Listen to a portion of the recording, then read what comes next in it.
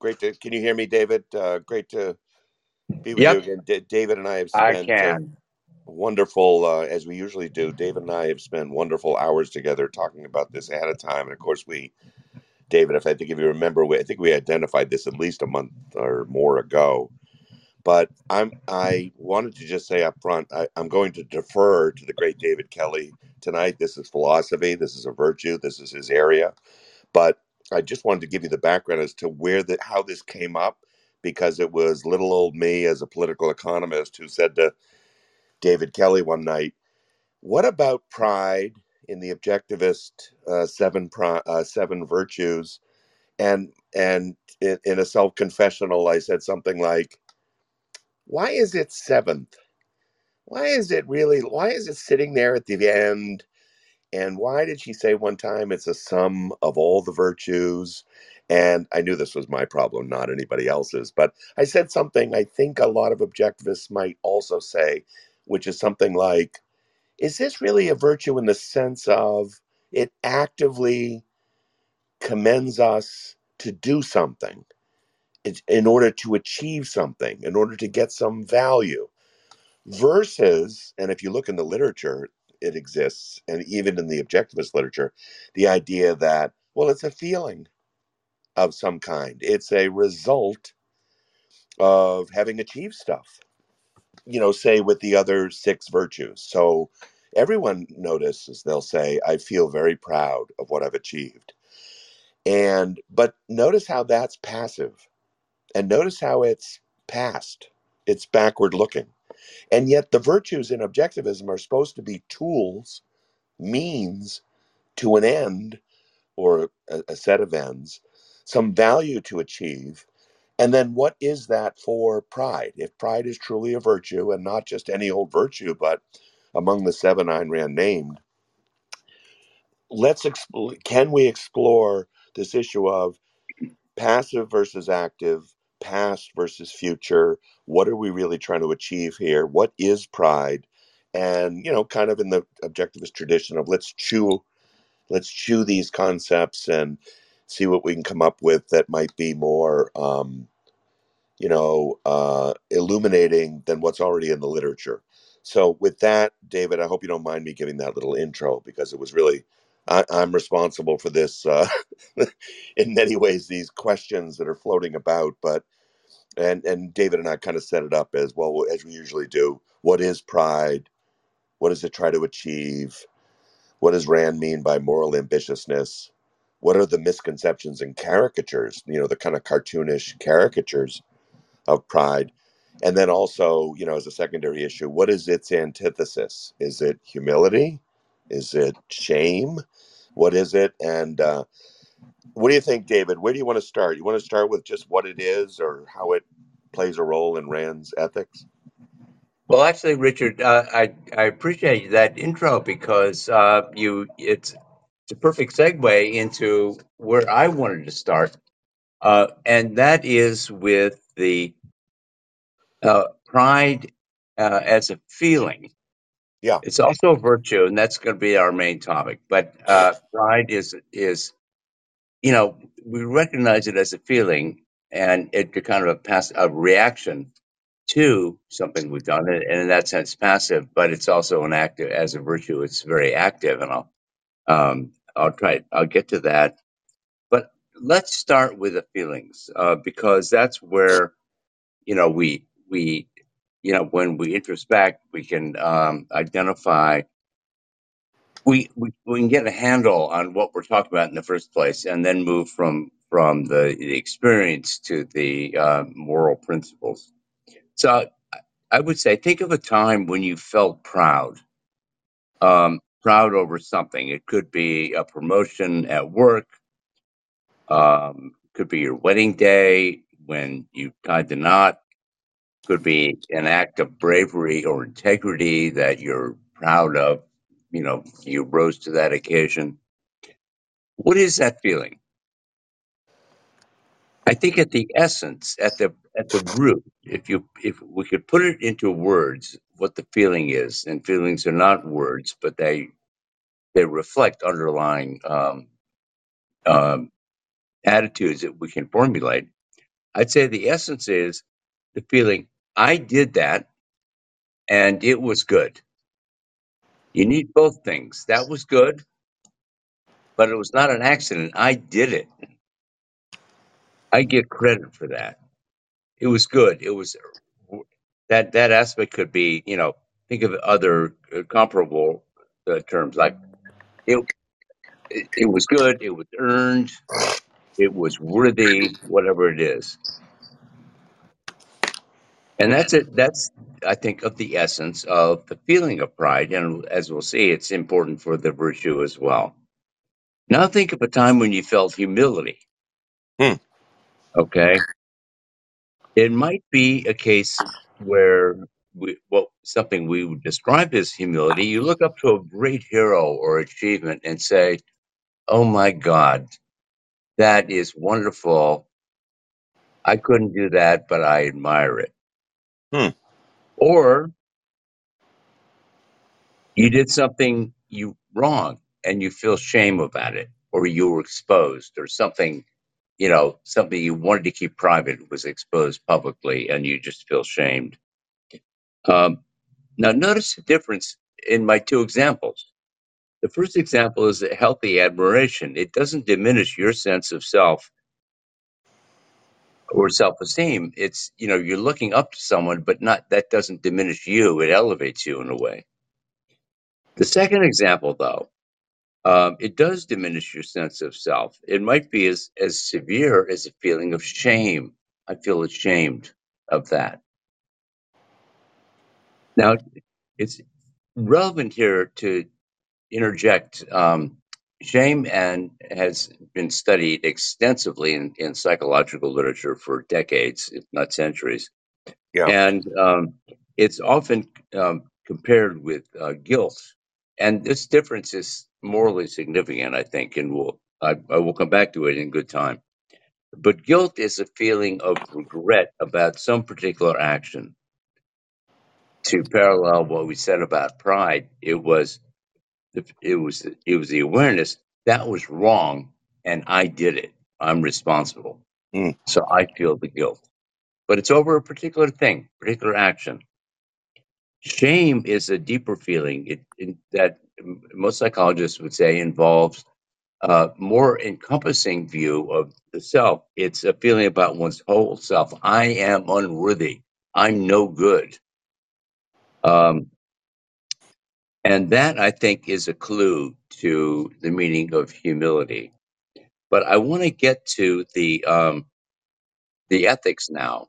Uh, David, David, before you go to the ethics, let me just say that as to the feeling, we know that objectivism says, well, listen, feelings are not tools of cognition. They also can't be the guide by which we're moral. So pride seems to me very interesting because if you look at all the other virtues, we don't often think of feeling. We don't often think of well, I'm feeling honest today. I'm so glad I'm feeling on. I'm feeling integrity today. Pride is so interesting because you do feel it. But just wanted to say to the audience, one of the interesting things about what you just said, David, is consistent with the objectivist view that feelings come from our intellectual premises, our ideas. You took each feeling, you took those examples, and then you induced what must have been true for you to actually feel that. And that is your pathway. I can tell you're going there. That is your pathway to saying, okay, now let's see why it's a virtue. Because you name things like, I got a promotion at work. I found the love of my life. I'm in a wedding, or I act of heroism or something. I was thinking of something like, well, counterexamples would be, I just won the lottery. Why does no one say, I'm proud I won the lottery? Because they know it's random. They know that, yes, they did buy the ticket, so they have some agency. But it lacks the idea of pride because you didn't do it. And I really like that, David, because in both cases, you're inducing where we get this. You say, well, why would I feel? I feel pride because I did that. Not just that, I authored it, and I get credit for it. By the way, every time I hear credit, I think of the end of movies. where they roll the what? Yeah. They roll the credits. Why do they do that? They're honoring the people who made the movie. I don't like the fact that actually that credits have become inflated over the years. If you look at a 1940 movie, the credits have like 17 people, and today it has 1,700 people. That's a separate issue. But you know what I'm saying, David? The method by which you're trying to infer what pride is, and recognizing this feeling, but then moving to, okay, let's get to the issue, which is, why is it a virtue? I like the method you used, because you're acknowledging it is a feeling, but this is a way to introspect and ask people, why do you feel that way, and why is it genuine in some cases or not really genuine in others? Anyway, I just wanted to notice that. Well, thank you, Richard. That's exactly why I'm starting here, because we all have experience. We all, live our lives, and we have the feelings we do. And pride, humility, shame, guilt are things that most people are familiar with.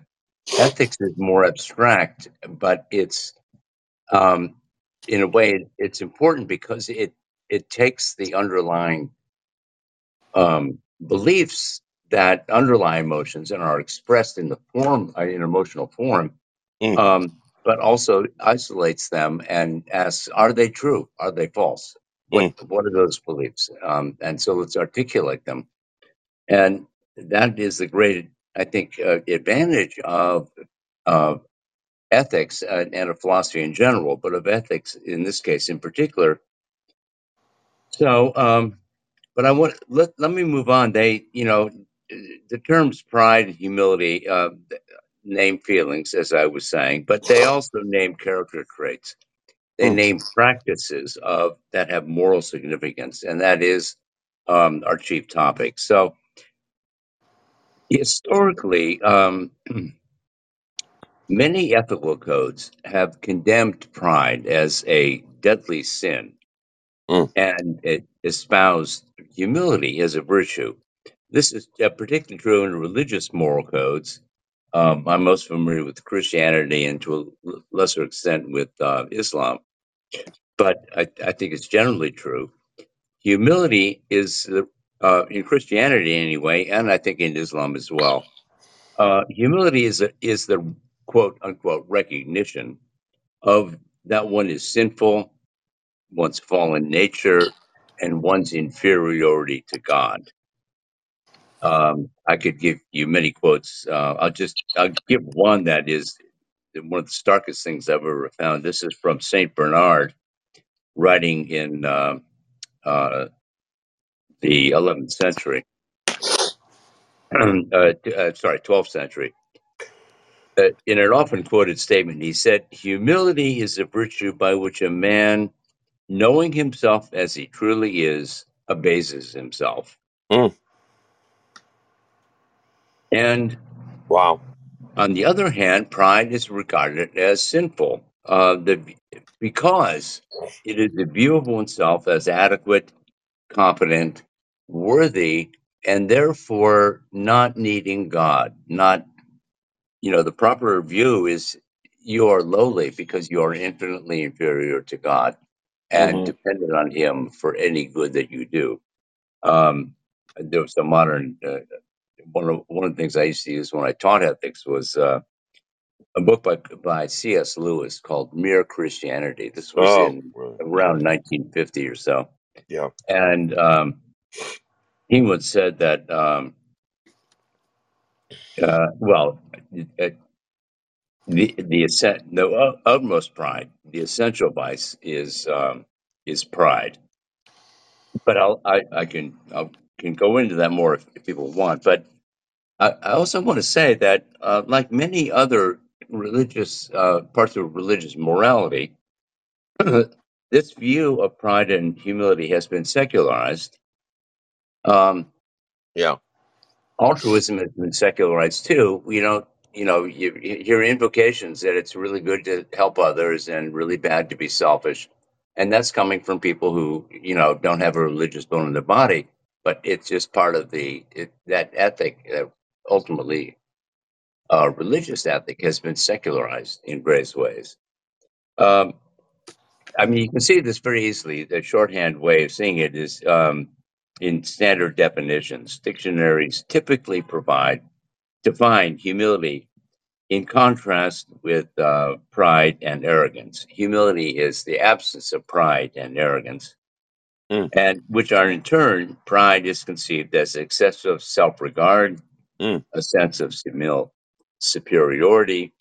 Humility involves meekness, modesty, deference, lowly rank, awareness of one's failings, a sense of inferiority. I can give you examples from many dictionaries, but that is the sum that you find if you look in dictionaries. Now, that's not religious, it's just a definition of a term that yeah, is widely embraced in secular yeah, circles. yeah. Now, okay, on to the objectivist view. Objectivism rejects this view of humility and pride completely, both the religious and the secular versions. For objectivism, pride is a major virtue and humility is a moral failing, a vice. So let me give you a quick summary, a quick cook's tour, so to speak, of the objectivist view developed by Ayn Rand and developed by others of pride, starting with pride. David, I just want to interject quickly. Not just not a virtue, a vice. She's saying humility is not just, I reject it as one of the virtues. She's going the other way and saying it is vicious to. Yes, Okay, I just wanted to emphasize that. Go ahead. that's right. Thank you, Richard. That's a very good point, and it's essential. Humility is a vice, not a virtue. Uh, so, what is pride? I'm going to give you the definition that I developed with William Thomas in our work, The Logical Structure of Objectivism. The definition is pride is a commitment to achieve self esteem by taking credit and responsibility for acting on one's own judgment in accordance with moral principles. Now, that's a lot. So let's unpack it step by step. First of all, pride is a virtue, and like all other virtues, it is a means to an end. It's a means to achieving some value. In the case of pride, the value it aims at is self esteem.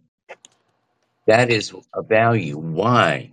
Well, first of all, what is it and why is it such a value? I'm going to quote from Nathaniel Branden, the psychologist, who says self esteem is the disposition to experience oneself as competent to cope with the basic challenges of life and as worthy of life. So those two elements, which Rand also cited in her uh, statements about pride or self-esteem, competence to cope with the challenges of life and worthiness of happiness. We need self-esteem to have a full sense of ourselves as ends in ourselves. People without self-esteem cannot fully value themselves as the object of their actions. And in seeking their best life, pride is a means of establishing self esteem because self esteem has to be earned. It doesn't come automatically. We're not born with it. It doesn't come naturally in from anything except ultimately our own actions and commitment to achieving it. It has to be earned, and pride is the commitment to earn it. How? By acting morally, by practicing rationality, integrity, justice toward other people, and the other virtues, the other more moral principles that are part of a rational egoistic ethic. In this way, as Rand said, pride is the sum of the virtues. I think what she meant is that it's we, there are certain virtues that we can derive as necessary to promote a human life as a rational animal, as a human being. And those include rationality, integrity, honesty, and a number of others.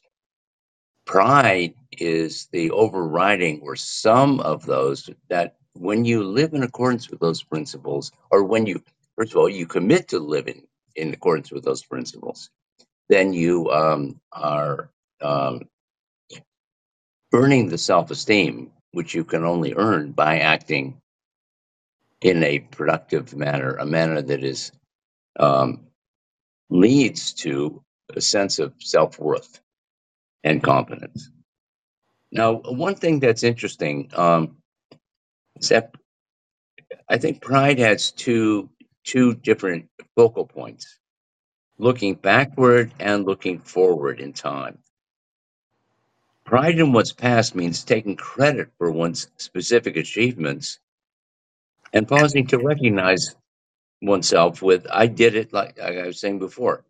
When you feel pride, I feel I did it and this is good. That is truly the essence of pride, as a recognition of what you have achieved. It means taking credit for, um, for what you have done as a self-made being, for one's accomplishments, but also, very importantly, for one's character. Character is the basis of self-esteem. It's what you take pride in when you take pride in yourself, in your very being, in who you are, over and above, and uh, any particular achievements or any particular wins, or even something as important as a wedding, or an act of bravery. Those happen at a moment, but um, pride is a commitment to acting consistently, or to taking credit for those moments as reflections of who you are. So that's looking backward. Looking forward, pride is a commitment to continually seeking to act in accordance with your principles, or your moral principles, seeking your best life, your best self, by continuing to practice those virtues. This is what Rand called moral ambitiousness. She used it as a kind of definition or shorthand for what self-esteem is. I, in my definition, I would add that that's a forward-looking perspective. We're ambitious for being something, creating something, doing something. Yeah. But I think the past uh, focus of taking credit, people who never take credit, who just kill themselves and maybe achieve great things, but never stop and say, that was good and I did it, are missing something, and not fully able to appreciate the self that they've created, or what they're recognizing. And I think, David, David, if I might, before it sounds like you're going to go into moral ambitiousness, which is so, so important, so unique, I think, to Rand. Before we do, though, you said something very interesting. Just wanted to ask you, David, and for the audience, th- I didn't ask this of David privately, so I don't want to blindside you here, David. Um, as an epistemologist, put your epistemologist hat on. okay, Is this idea of looking backward and kind of inventorying, that's not a word, but ha- gathering an inventory of things you've done, is that really important? It sounds like it is. So this is a rhetorical, a little bit. It's interesting because no one goes back and says, let's look at all the ways I've been just or independent or productive. And maybe we do that, but it seems like in pride, it's really important to look back and say, when have I been proud and why? And that uh, as a basis for saying, I know how to do this in the future now because I've seen the cause and effect in the past. These two aspects of pride, David, looking back, taking credit, then looking forward, taking responsibility. The connection between the two is so fascinating because it's almost like if you have no examples in your history, and everyone has some examples of pride, you're kind of saying you need an inductive approach to this. You need to start with recognizing what you've done and then saying, man, I'd like to do that a lot of times. How can I proliferate that feeling by looking in the future and treating it as a virtue. I'm speaking weirdly here, but you understand my question? I do, yeah, and it's true. And just as I don't remember what I had for breakfast on September 25th, 1973. I don't remember all the things I did that were I would consider to be reflective of my character, but you know, it, there's all the virtues, all the values that we seek. Mm, Um, are oriented toward life. And by life, we mean the entire extent of a human being's life. So you are at a given moment in your life, a given point in time. Um, and when we're younger, our focus is mainly on the future. mm, yeah, When we get older, and I can speak from experience here, we think back to, okay, what has my life meant? What has been its meaning? And did I live up to my standards? And so but it's all one piece. It's we actually have had some discussions among the scholars about what I call the arc of life, yeah, how yeah, your sense of life can change as you proceed through a life. But the point is here is that the past is is maybe past and the future may not be here yet, but they are both parts of your life and they're both parts of your consciousness of yourself, the both parts of yourself in a way. So I think, I can think back and say what tends to set out looking backwards are the exceptions. Oh my God, did I do that? Oh, how could I have done that? Or, on the positive side, that was really great. yeah.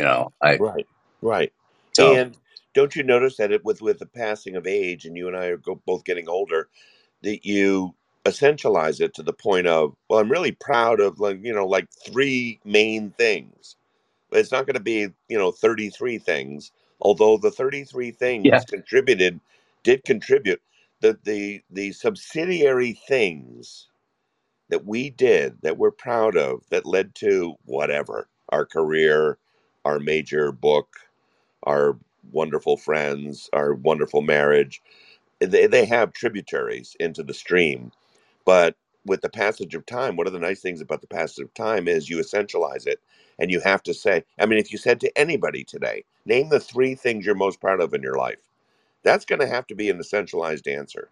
That can't right. not be minutia. And anyway, thank you for that, Dan. That's a interesting. Okay, I don't want to stop you. Go ahead. No, that's a good point, and it's like one of the questions they ask in some self help and Mm. therapy sessions is what do you want said about you at your Okay. when you pass Yeah. away and they have a memorial service, or Right. what do you Write want in your your tombstone? Yeah, or write your own obituary. I love. Actually like those exercises. Do you, or do you think those are contrived? No, I think they're a way of getting out the essence of Yeah, I focusing do. your Yeah, mind on what's essential. I do too. I think I agree with that. Yeah, write your own obituary. What do you not what do you want to be known for in the sense of second-handedness, but Right. what are you doing with your life? And when it ends, and it might end tomorrow, sum it up for me right now. And when people do that, they'll often say, "Oh my God, I'm doing the wrong thing right now. It's wasting my time on something right now, and I need to That's change." right. Yeah. Anyway, I'm sorry, Dave. Go ahead, David. That's a whole nother topic we could actually Yeah. do a clubhouse on. Yeah. Time Yeah. is the currency of life. Right. So, but let me just on the topic of moral ambitiousness, Richard, you made a great point in our conversations that the term think about the term ambitiousness. Normally, that's not used in regard to self or virtue or any of these ethical things. It's used to am, career ambitions, what you want in your career, Yeah. or if you're Yeah. starting out on a project, I want this project to succeed. A Yeah. new piece of software or whatever. Right. But what it brings out, and I appreciate this more in from that conversation we had, why Rand chose that term, because the self is just as much a product of our actions as any achievement in the world. I love that. And she had this wonderful statement in Atlas Shrugged somewhere, that as man is a being of self-made wealth, so he is a being of self-made soul. Great. And ambition Yep. is Yep. exactly the right term to use in both contexts. Yep. So I And want to by just, and by the way, Atlas is full of this is a total a whole book volumes could be written on this, David. Atlas is full of the use of commercial metaphors, yeah, gaining, profiting by. If you go the wrong way, you're morally bankrupt.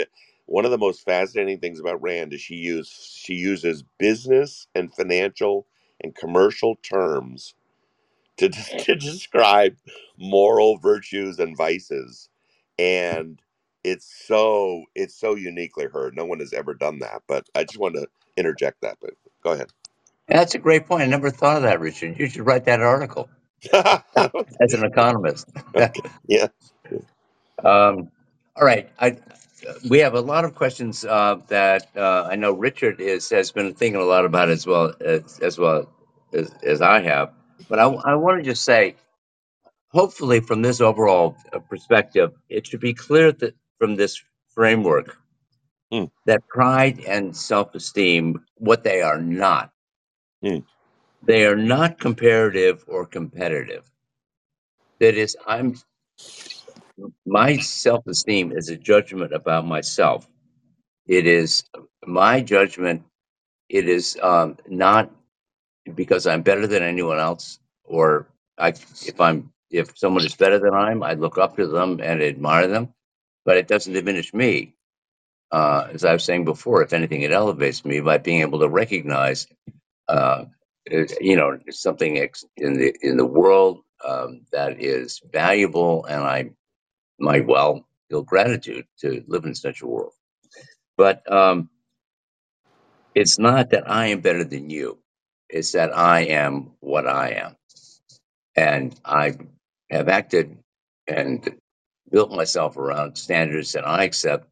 And the only thing that matters is, have I lived up to my own standards? Not that they're subjective. I mean, I have to have good reasons for my standards, but they don't come from other people. And by the same token, pride is not arrogance or superiority. That's often the definition. We People talk about, we should, be humble, or sometimes humble humility is used in a very de- detoxified way, if I can put it that way, detoxified from religious self abasement. To say, well, don't be arrogant. You're just one among many people. So, and this is usually brought out in in social contexts, including business. Um, and arrogance is a human failing. I mean, there are people who um, have an inflated sense of their abilities, their scope of their knowledge. There's the accuracy of their judgment, and we'll get to this in a little bit. I think, Richard, you wanted to ask about cognitive humility, which I'm going to leave it to you to raise that question if you want to do that. But Yes, of course.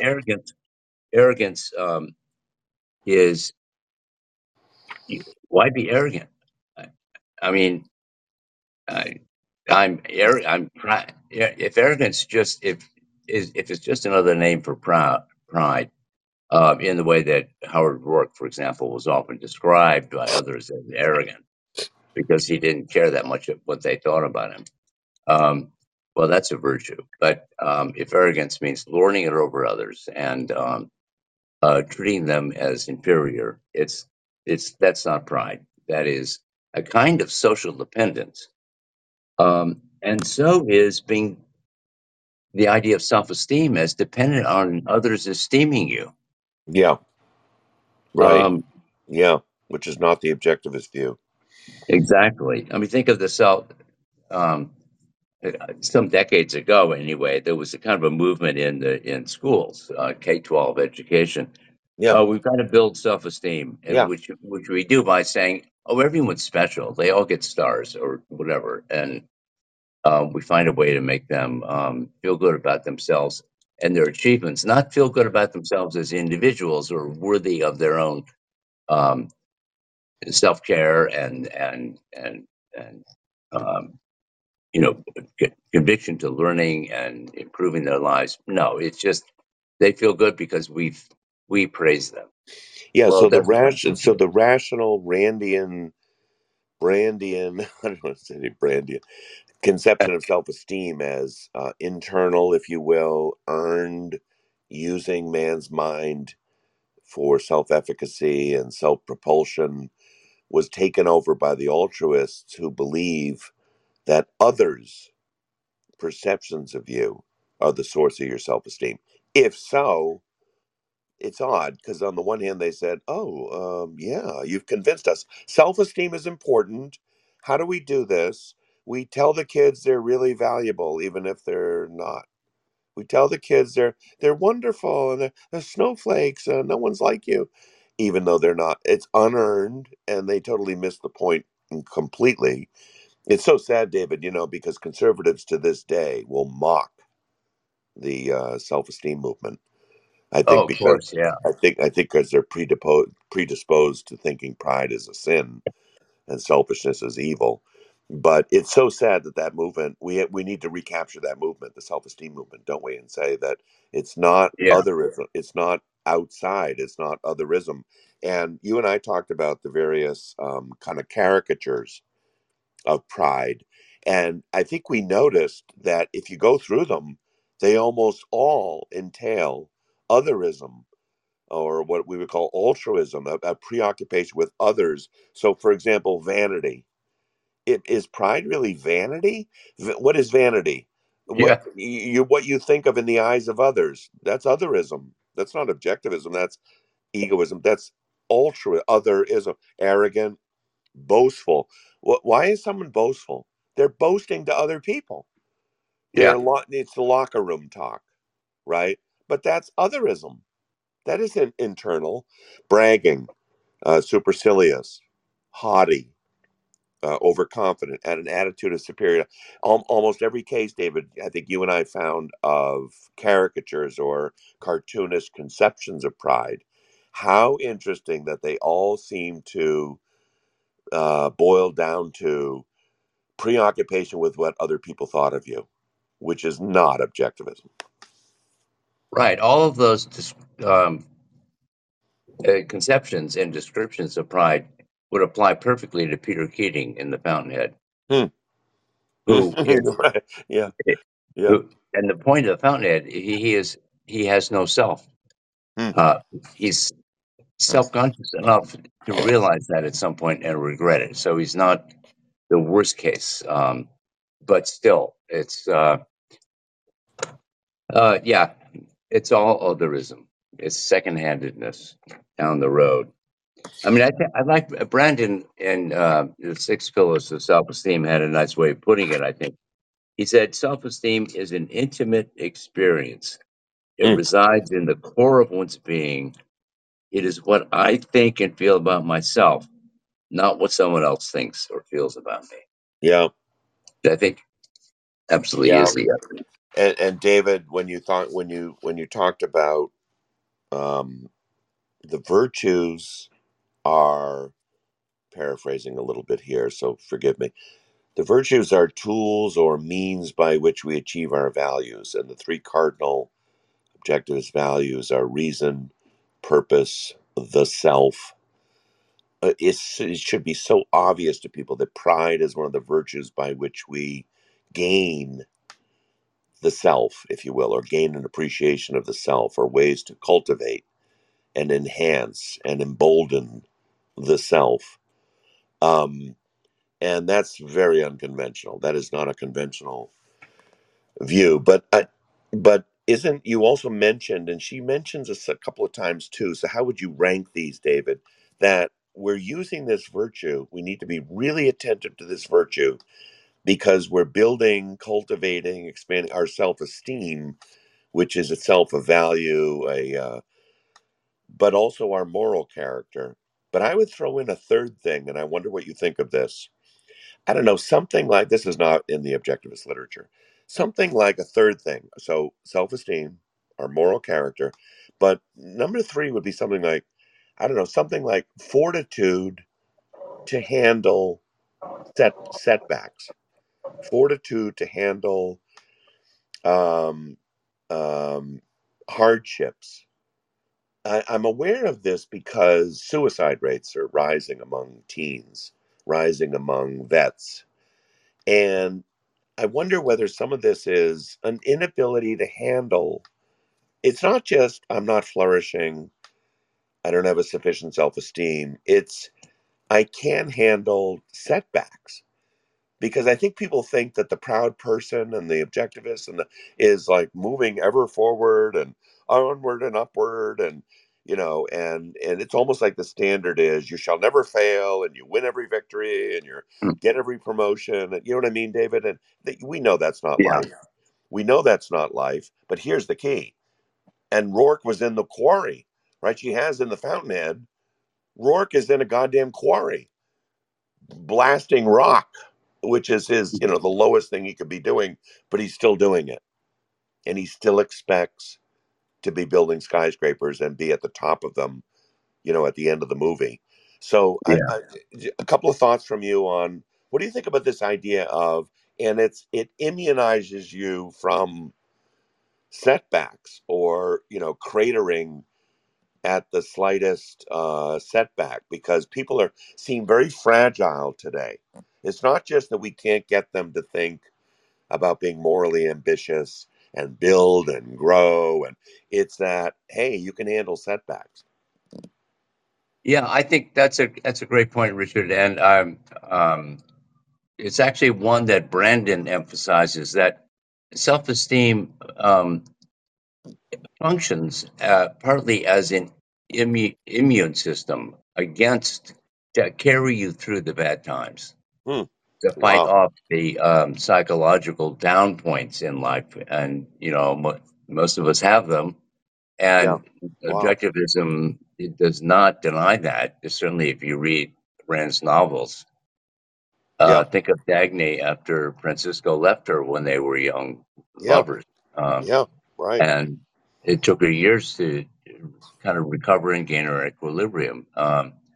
But And so, David, even the hero Galt, not to give away plot spoilers here, you say to yourself, well, name one Ein hero that never has setbacks. They might say Galt. Really? Galt had to quit yeah, yeah, the 20th Century Motor Company, whereas if the 20th Century Motor Company had not been taken over by the Starnes family, right, his engine would have been used, exalted, heralded. That was a real setback. That's why he quit. yeah. Not to mention living in a garret for 12 years. Right? Yeah. Yeah. In a Right. seedy part of Manhattan. Anyway, Yeah. yeah. Right. So, no, that's a very good point. And I think just to finish up, I'll make just a note about. Hmm. I think it's obvious from what we've been talking about that humility is not something to seek or value or practice. Hmm. Um, I would say the opposite of pride as a feeling is shame, Hmm. but humility is the opposite of pride as a virtue. Wow. And I want to read something from Rand, which I think is very illuminating in this context. It's from the Ayn Rand letter, called the article is called Moral Inflation Part 2. She says self abasement is the antithesis of morality, and self abasement is the essence of the practice of humility. If Hmm. a man has acted immorally but regrets it and wants to atone for it, it is not self abasement that Hmm. prompts him, Hmm. but some remnant of love for moral values. And it is not self abasement that he expresses, but a longing to regain his self esteem. Humility is not a recognition of one's failings, but a rejection of morality. I am no good is a statement that may be uttered only in the past tense. To say I am no good is to declare, and I never intend to be any better. Oh, which is the opposite of moral ambitiousness. Exactly. It's like So, it's the person in the, repetitive motion job, and he's whining and complaining. I'm bored, and I'm alienated, and Marx told me, and you say, well, why don't you seek a promotion? Why don't you build a career? Oh, I don't really want to. It's not really my. I love that, David. When we talk privately, I pose this question to you, and like, is the antithesis of pride humility or shame? This is brilliant. I never thought of it as, well, you've already talked about it has a feeling component, but also a virtue component. And humility really is at the antithesis because it's on the level of virtue versus vice, right. It's a where you're, practice. yeah, I love that. And we do feel shame sometimes. And you're saying that's the feeling, that's the opposite of feeling proud. I love that, David. That's very, my gosh, that's very illuminating. Before we Well, go to thank you. before we go to questions, I did want to bring up, you and I know a lot of thinkers over the years. This is epistemology, but I think it relates to pride. They say, okay, you're not infallible, you're not omniscient. You need to practice cognitive humility. I bring it up only because we are talking about pride versus humility. But what's interesting about, and this is their phrase, not ours. You know that, David. What do they mean by cognitive humility? And is this even tangentially related to moral humility? It's related etymologically, and in the history of moral thinking, um, I think it's a completely bogus concept, Hmm. um, because cognitive humility means recognizing. I mean, the typical formulation of it as you know a, no- a practice that would be good if more people practiced it, Hmm. of recognizing the limits of your knowledge, recognizing that you are fallible, that other people may have ideas that are worth incorporating into your thinking, Yeah. um, if they make sense, and so on and so forth. So it's against cognitive arrogance, and which is based on an implicit assumption: I'm omniscient or I'm infallible. Well, any we epistemologically, mm, it's a basic aspect of certainly the objectivist epistemology, but I would say of any um, uh, a coherent theory of knowledge. Of course, we are not omniscient and we are not infallible. We're capable of making mistakes. That's why we need epistemology in the first place to distinguish between good arguments and bad arguments, true conclusions and false ones. But and that's so the proper name for this is objectivity. I'm being objective, objective in recognizing that reality is what it is, and I can be objective only if I'm open to all evidence, including the possibility that I have overlooked something or have made a mistake in reasoning. That's objectivity. To call it humility um, is says in effect, well, we're not arrogant, so we have to be a little skeptical. We're not omniscient, so we have to be a little skeptical. Um, Healthy dose of skepticism, toward ourselves is the proper view. No, it's one of those false dichotomies. Um, that's it's like in ethics, being arrogant or being humble, um, Yeah. being overbearing toward others or being meek and obedient.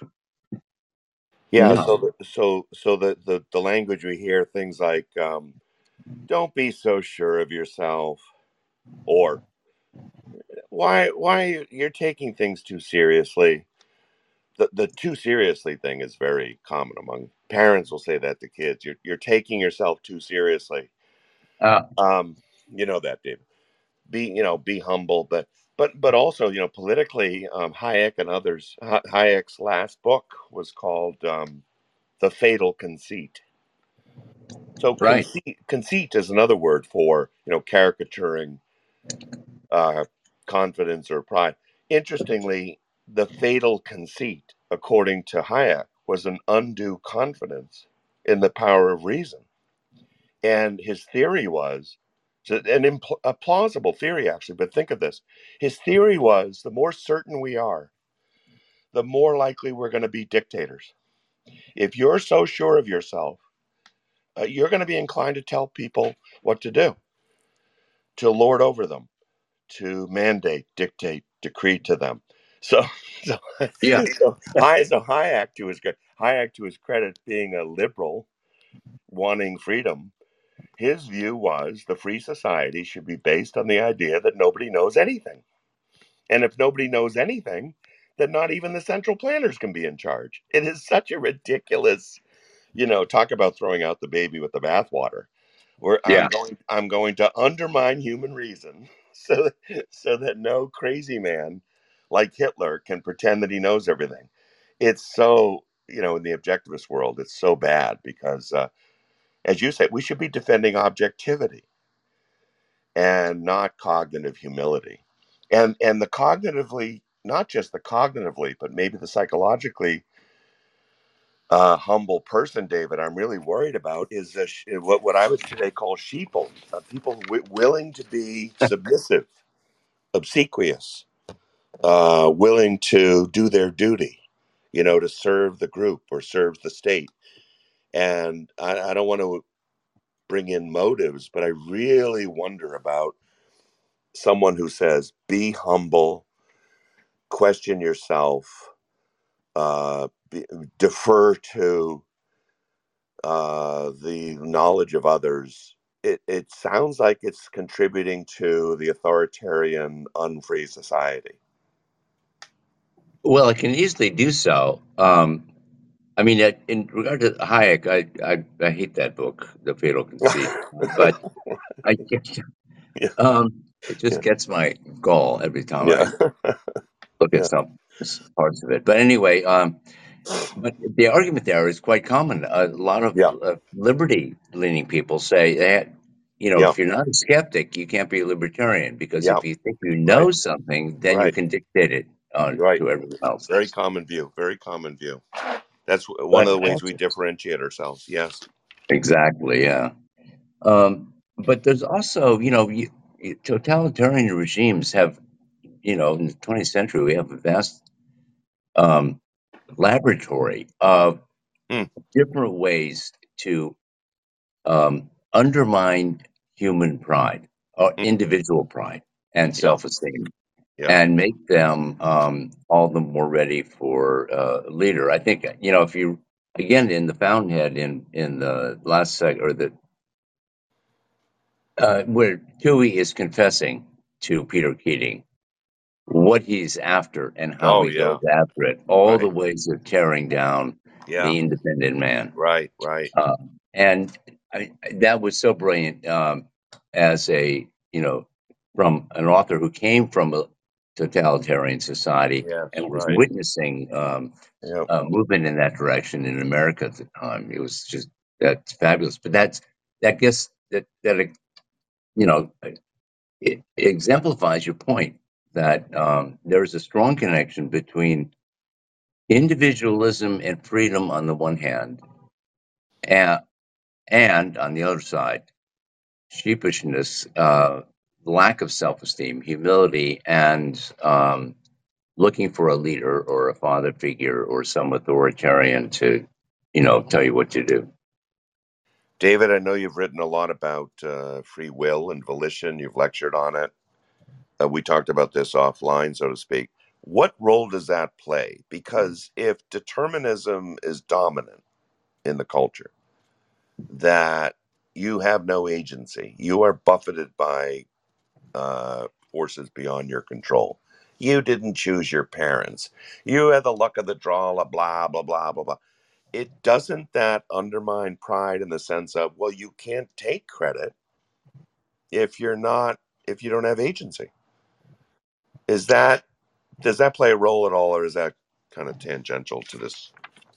Well, I think it's an important part of the context of what we're talking about in understanding pride as a virtue and self-esteem as a value. The importance of taking credit should be objective. I Mm, don't take credit for my parents.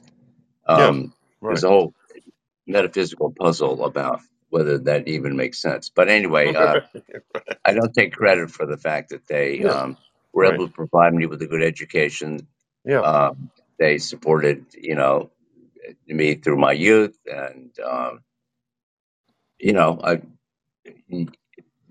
like anyone else, there are good things about my parents and things I fought against at the time. But overall, I'm very lucky. I'm very lucky to be in America. I'm very lucky to live at that time I do and to have lived through, the digital revolution, so that now I work on um, a word processor instead of a manual typewriter. And just one thing after another that I'm grateful for that I didn't, and gratitude, I think, is partly involves the awareness that I'm benefiting from things that I do not take credit for personally.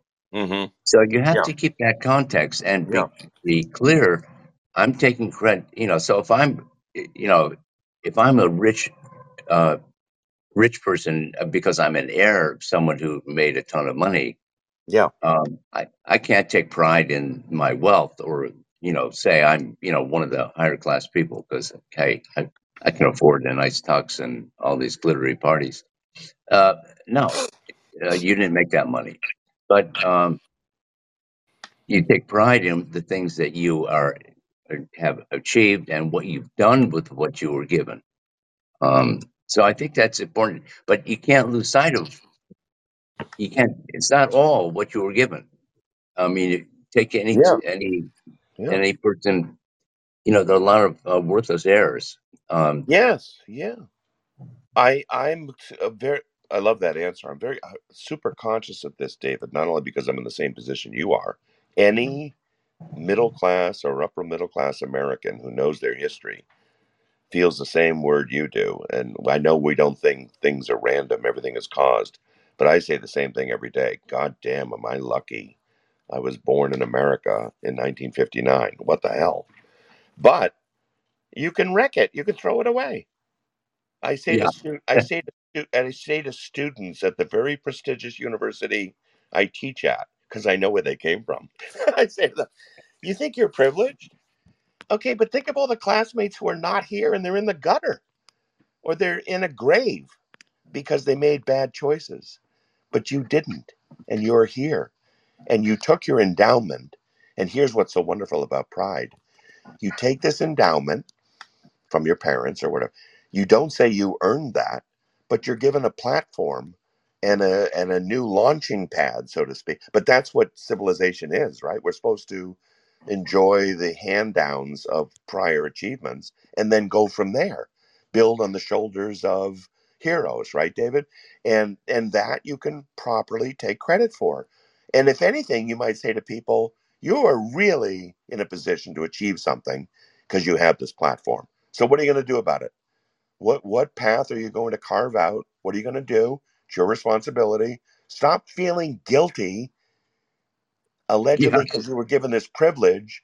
You're not obligated either. You don't have to give anything back to society. You don't have to do this.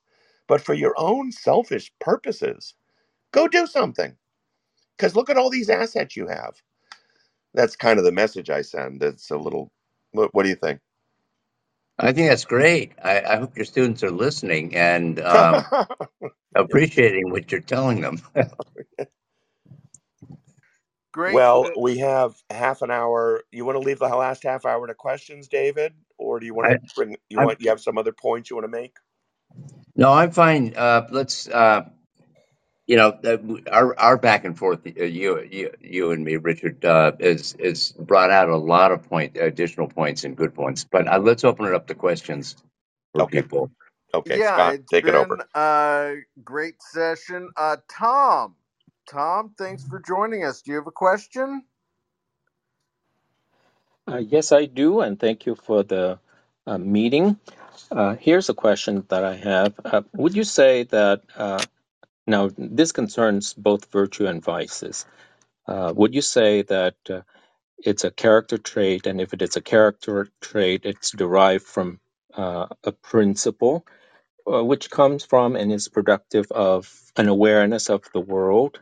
And if so, isn't that not just something that you're aware of when you're walking around in the world, and that if someone has the character trait, the principle, then they will see the world and interpret it according to those principles. So where do those principles come from? That's my main question, because if we say that we start out tabula rasa, um, I like to know how someone can start out not having the virtue toward becoming a virtuous, um, presumably from inductive evidence and so on. But that's the developmental process that I'm wondering about.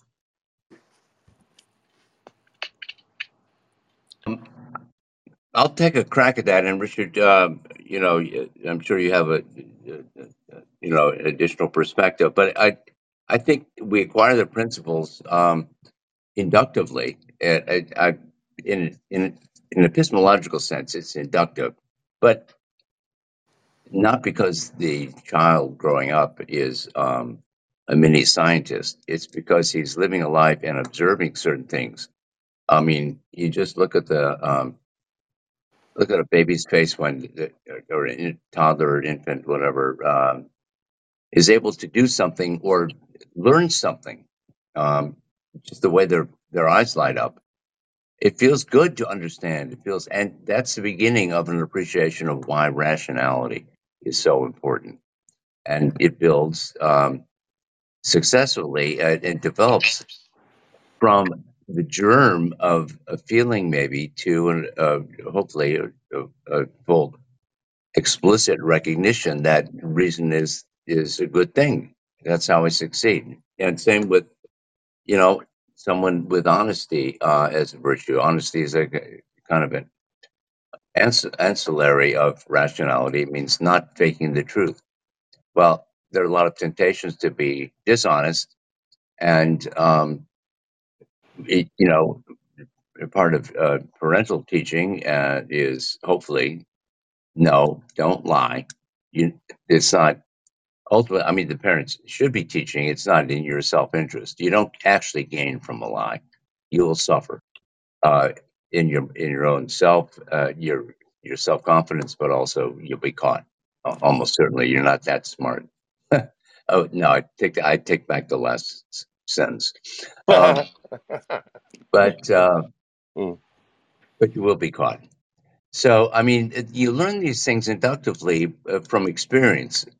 Um, but this is a different process from what we'd consider scientific induction, where you actually do experiments and have controlled studies. You know, that's not how we learn ethical principles. That's not how philosophy in general works, really. What we're doing is articulating truths that are based on the world. But I will say this: every virtue, um, we, def- Rand introduced all the virtues in Galt's speech in Atlas Shrugged by saying X is the recognition that there's some fact of reality that we recognize, that's cognitive, and that we adopt and act by, that's a moral commitment.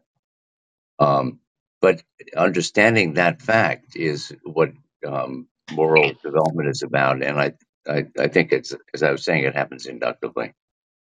Tom, I think it's a great question, and the since we do believe in tabula rasa, the question is how does the canvas get filled? I like David's answer. Inductively is the best way, but as I introspect as to being a kid and being a parent, I think it starts. This will sound weird, but I think it starts dogmatically. In other words, you hear from your parents or teachers or preachers eat your vegetables, or share your toys, or use your words, use your manners. Don't hit your sister. You must love grandma. Here are the 10 Commandments. We've all heard this, right? So what's interesting, though, is they begin as dogma. Okay, whatever. Mom said so. But yes, the truly moral person over time, and they become adolescents and then teenagers, checks those dogmas and say, if they're really independent and so on, is that true or not? Should I really share things? Is this really all about communism? Are the Ten Commandments? George Carlin famously reduced the Ten Commandments down to two: be honest and don't cheat on your wife, or something like that. It's a hilarious skit, which you should look up. So I agree with you, David, but also Tom asked something about the world.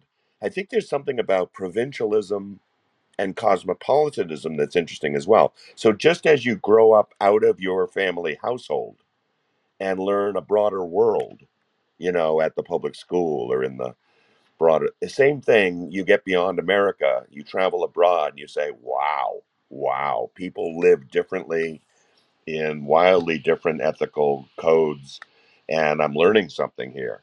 I'm learning what's good or evil, but I have a broader context of knowledge. I've moved beyond my parents' house to my home, to my hometown, to broader. Yeah, that's how we learn. And that's, I think, more the reason why we need an ethical code. There's so much detail, there's so much information out there. How do you possibly process it, assort it, and figure out what's the right way to live? That's what a moral code's for. And reason, obviously, reason. Great. Clark? Yes. Thank you so much. I'm really, really enjoying this, and I hope you guys continue doing these sessions together. Not that the parts each individually are great, but somehow the sum of the parts, when y'all get together like this, more than one scholar in one of these rooms, it seems to be even better. So here's hoping that you guys continue to do this. I have kind of a tangential question. Because I don't really think about these matters all that much the way you guys do, and of course you've made me this last hour think of these things. But what do you guys think about the fact that so many people today, the Bill Gateses, these highly productive, creative people, they're just not proud of all their accomplishments until they go off and, like Gates, and create a foundation which essentially, the Gates Foundation, uh, promotes very woke social justice kinds of ideas, and they're proud of that. They're very proud of all the things that would essentially tear down Western civilization. But for some reason, and again, I know a lot of this is compartmentalization. They, during his career, someone like Bill Gates obviously worked many, many hours and highly creative, highly productive. And now I'm at the point, he's older now. He doesn't do that. I wish he'd go back to producing and creating, but it's like he can't feel proud of that.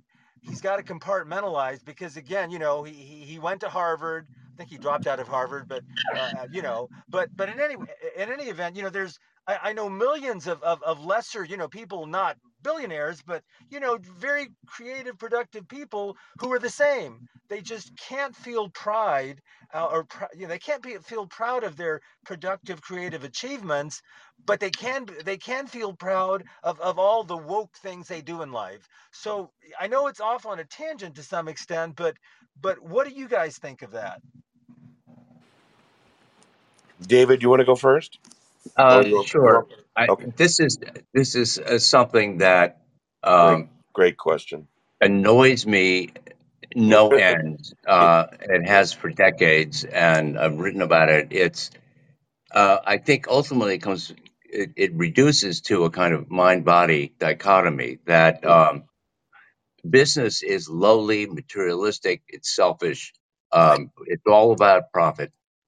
Whereas higher things regarded as higher, like political leadership or philanthropy or nonprofit work, um, by the very nature of the term nonprofit. It's okay, you're exempt from that materialistic accusation.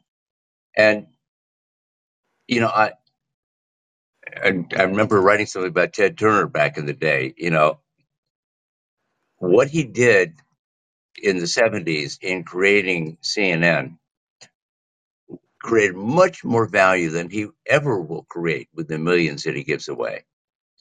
And, but it just in terms of value, it makes no sense. But I think it's a combination of this anti-materialism that we inherited from religion, like so many other things, but it's been secularized, but still is a factor that there are higher versus lower professions, the helping professions, teachers, psychologists, doctors, that they're the good guys because they're engaged in a noble profession that is aimed at helping others, whereas business people are all about money and profit. And so that's money is just material, and the pursuit of it is selfish. So it's a combination of anti-self and anti-selfishness and anti-materialism, and it is people who are don't follow those principles in their actual productive life as they wouldn't be successful if they did. But they don't think that they don't look at what they did to create the companies or make all the money they did. They don't see it in moral terms. Morality is all about giving. And so, anyway, I hear Clark, you. Clark, that's a great question, and I feel the same thing David does, and that David really nailed the answer. That is it. The mind body split, and business is low and crude. The examples you named, business people are yes. I happen to think I can't imagine. I know they're mixed. Everyone's mixed philosophically among top CEOs and commercial people. But I have a hard time believing while they're building the wealth and building their enterprises, these, if you know their biographies, Steve Jobs and others, and even Warren Buffett and others who lean left, in their actual biographies, they are prideful. They're just not publicly so, possibly because they're religious. So they're told this is a sin. So don't say it. Don't say the real thing out loud, so to speak. Don't say the truth out loud. But just backing into inferring their achievements, it's hard to believe they would not have the fuel over many decades of, a kind of quiet internal pride. And that's what pride is anyway. It's not boasting. We already said that, right? That's how they built their careers. But you're absolutely right, Clark. If they have this ethic that says, well, pride is really a sin, they're going to spend the latter half of their life giving it away, engaged in what's called philanthropy, word for loving humanity. What, you weren't loving humanity when you were building your business, but only when you're giving away your wealth? It's ridiculous. But even back as far as Andrew Carnegie, who came up with the concept of the social gospel, how interesting, social gospel. Make a Yeah. lot, make a lot of money, but then give it away. Give it away, and the giving away part is the moral part. Or the whole phrase of give back something, give back to the community, as if businessmen had stole something. Ayn Rand's last lecture, Clark, I think you know, was the sanction of the victim. She basically told business people, don't do this. Don't do this. Don't, in a way, slap yourself in the face by apologizing for your success. I would just point out, as a last point, I would just point out, if you look on the positive side, what do you make of this? In the arts and entertainment, not business, although it is business oriented, in arts and entertainment and sports, there's pride all over the place. They have championship ceremonies. They have parades going down, city streets. They have the Academy Awards, the Emmys, the ESPYs. They're all in gowns and bejeweled and red carpets. What do you make of that? I mean, the American people love it mostly. And it's interesting because these are people who are proud of their achievements and they're getting awards. And it's interesting because you don't have the equivalent of business. You don't have like a business Academy Award. Like, here's the best business of the year or the best product of the year. But I think that goes back to David's point. It's the commercial versus the artistic, or the commercial versus the non-commercial. But I think there's something to be learned by seeing overt. I mean, these people are overt to the point of almost being over the top when you watch the Academy Awards. They're overtly prideful, maybe a little too publicly so. But the fact that it exists in some of these realms is interesting, but I think it only proves that there's this bias, as David pointed out. Yeah. I just one little footnote here. It's more of a question for Richard and Clark and anyone else.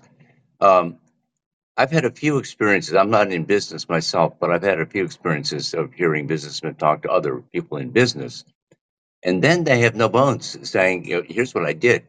Yeah, Here's why it worked." privately. And obviously taking pride in it. But when they Yeah, speak to anyone outside business, right, they're much more, humble, I would say, right, and self-effacing. right. I, But I don't know notice, how common that is, but yeah, but even when Ford started the Ford Foundation, why did he put his name on it, or the Carnegie Foundation, or Carnegie Hall? I remember Donald Trump many years ago in the 1980s. Donald Trump was being interviewed, and someone said, "Why do you put your name on buildings?" And he said, "Because I built them." And the questioner was like, "What? What?" And that answer is so straightforward. It's a unabashed pride. And then, of course, fast forward to Obama, and you didn't build that. Remember his famous phrase? He said to people, "You didn't build that." No one should be prideful in saying they built some product or some business. Why? Because they went to public schools and they got to work on a subway and they walked on public streets. And this nasty desire to undermine pride in people's achievement. And possibly, not to defend Donald Trump, but that could possibly be why, on the one hand, he's so universally loved and at the same time hated, because he's so brazen about what he's achieved. Interesting. I know he referenced being a Rand fan in a past interview. So I wanted to just get into, you addressed this a little bit, but how much of this is semantics? Objectivist terms like selfishness and sacrifice, where we're going to these people and saying, you're using these terms wrong, like pride and humility, and then getting bogged down in something where we're not that far apart in reality. Like you said, I mean, most religious people today, they want to do a good job at their work, and they're not really worried about the pride of sin.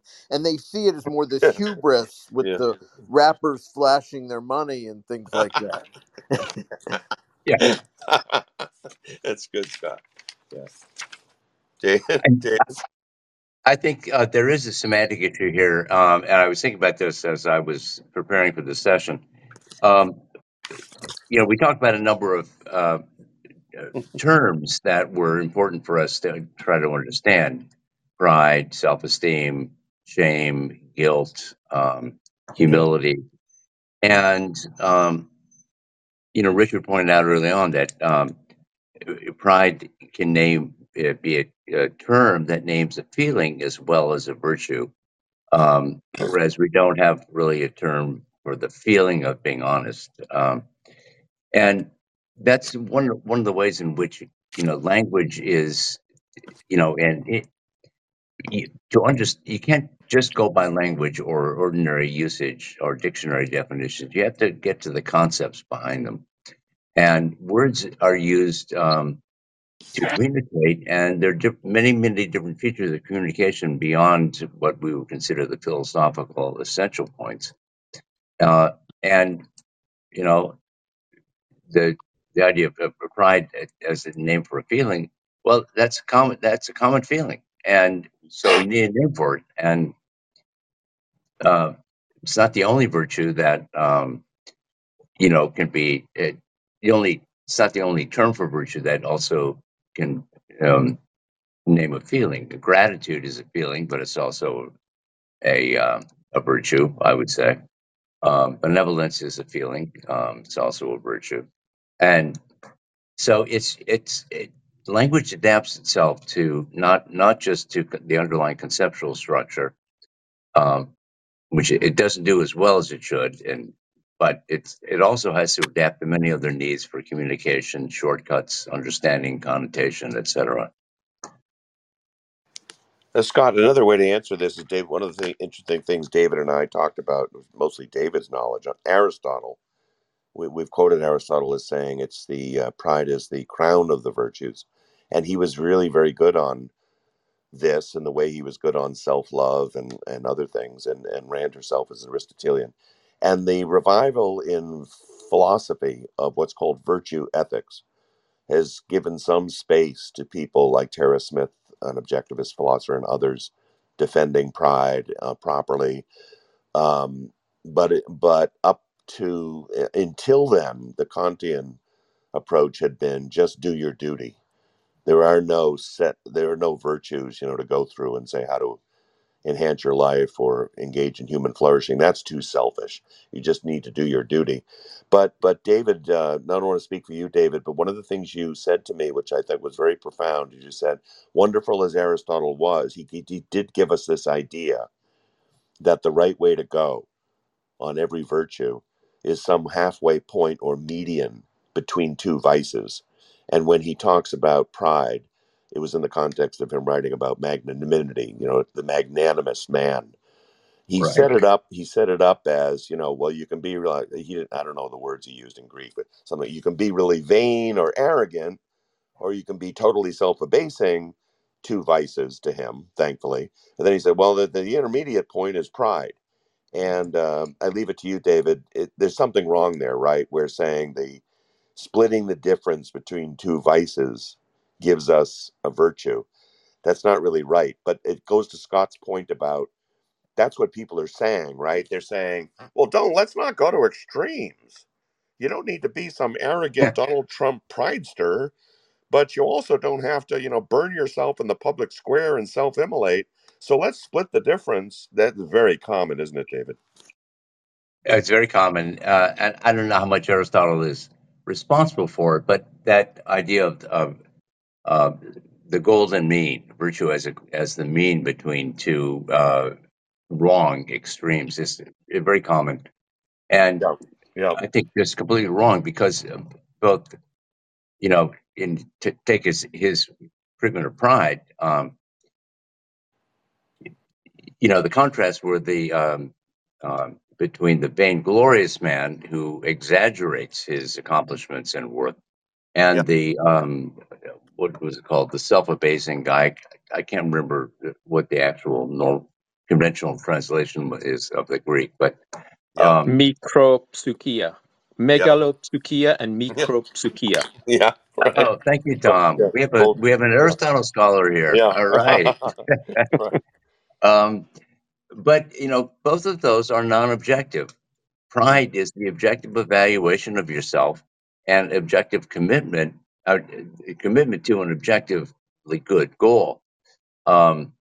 Neither of them, pride is not both the sorry, Tom, give me those words again. Yeah. Yeah. Micropsychia, that's the smallness of soul. The other one is greatness of soul. Mm. Okay, so the smallness of soul is a false view of oneself, and the greatness of soul is a false view of oneself. And both of them, I think I have to go back and read Aristotle again, but I think both of them involve comparison with other people, and Yeah. the Yeah. uh, but pride doesn't involve that. I'm not sure how clear Aristotle was about that, but I think in calling it the crown of Can the I virtue, interject and add some context to what you just said, David? absolutely, What please. I read from Aristotle is that um, his definition of pride has two components as well. One is that um, I I sense myself as great. That's first component, and the second component is, and I am indeed great factually. So it is a kind of a congruence to reality that Aristotle is saying, and the greatness has to be of a certain quantity. Below that, it is just normal, being sensible, and so on. So that's a third component to the formula. Well, thank you. That is absolutely great, Tom. It's so precisely stated, and then it's bringing back my ancient memory of Right. Nicomachean Ethics. But yes, the point that the third point here, that it has to be of a certain quantity or magnitude, is not something that objectivism would Yep. endorse. I mean, pride, all these virtues are virtues available to anyone who is not cognitively impaired. Yep. That they just involve recognizing a fact that is available to anyone to recognize and acting accordingly on whatever scale of accomplishment or achievement um, you're capable of. So, an important point, I think, about Rand versus Aristotle in this case. Yeah, and I just wanted to reiterate. David used the word commitment. This idea of the pride as a virtue of commitment to moral perfection. We haven't talked about the concept of perfection, but if it's not Platonic, if it's reality Aristotelian Randian based, you can be perfect. That sounds weird to people, but she also does discuss it that way, the idea of commitment to moral perfection. But epistemologically, objectivity for Rand is defined as commitment. I love that idea. Commitment to, volitional adherence to reality by the method of logic. So, objectivity, epistemologically, it has that idea of commitment, volitional choice, plotting a path. It's not automatic. It takes work. It takes effort. You need to figure this out. You might do it wrong. If you do it wrong, you need to figure out how to do it right. See, the activeness of it is so active. It's not passive at all. It's really wonderful. And that's true of the pride, the virtue of pride as well. She has that. That's the idea of ambitious. That when I read ambitious as an economist, when I read ambitious in a moral philosopher, I immediately think of a career. I've been on Wall Street. I know what ambitious people are like. They're vibrant, they're vigorous, they're active, they're dynamic. They're not stick in the mud. They're not going to sit in a job that bores the hell out of them. They're getting headhunted by other people who want them. If you apply that same kind of attitude, I'm going to build my career. I'm not just going to wait around for opportunities. I'm going to seek out opportunities. I might even leave this big company and start my own business. That whole attitude. Can you imagine having that attitude toward whether you're morally right or not? Nobody Yeah. thinks of it that way. Nobody thinks of it that way. I'm going to build my moral career, if you will. I'm going to make sure it adds up to something. I'm going to improve every year. I'm going to build my human capital and skill base. Nobody thinks of that. But again, Ayn Rand was big about using commercial metaphors for moral perfection. And just as you can perfect your skills in business, you can perfect them in moral elements. And so the moral ambitiousness angle is very good in Rand. Just wanted to Yeah, emphasize. that would make another great show, the moral perfection, because I do think that has become conflated with some objectivists to not necessarily admitting when they're wrong. So making that differentiation would be great. But this has been a great topic. Tom, thanks so much for the color commentary as well. Next Wednesday, we are going to have a current events with Richard and Rob Trzynski. That's going to be all across our, YouTube, Twitter, and then next Thursday night at 7:30 p.m., we're going to be hosting a Fountainhead Book Club, part one with Peter Keating. That should be a lot of fun. And then Friday, we'll be back here on Clubhouse with Richard for an Ask Me Anything. So we'll look forward to that next week. Thank you both for doing this. Thanks to everyone who participated or listened. And we'll look forward to seeing you next time. Thank you, Scott, David, all of you. Thank you so much.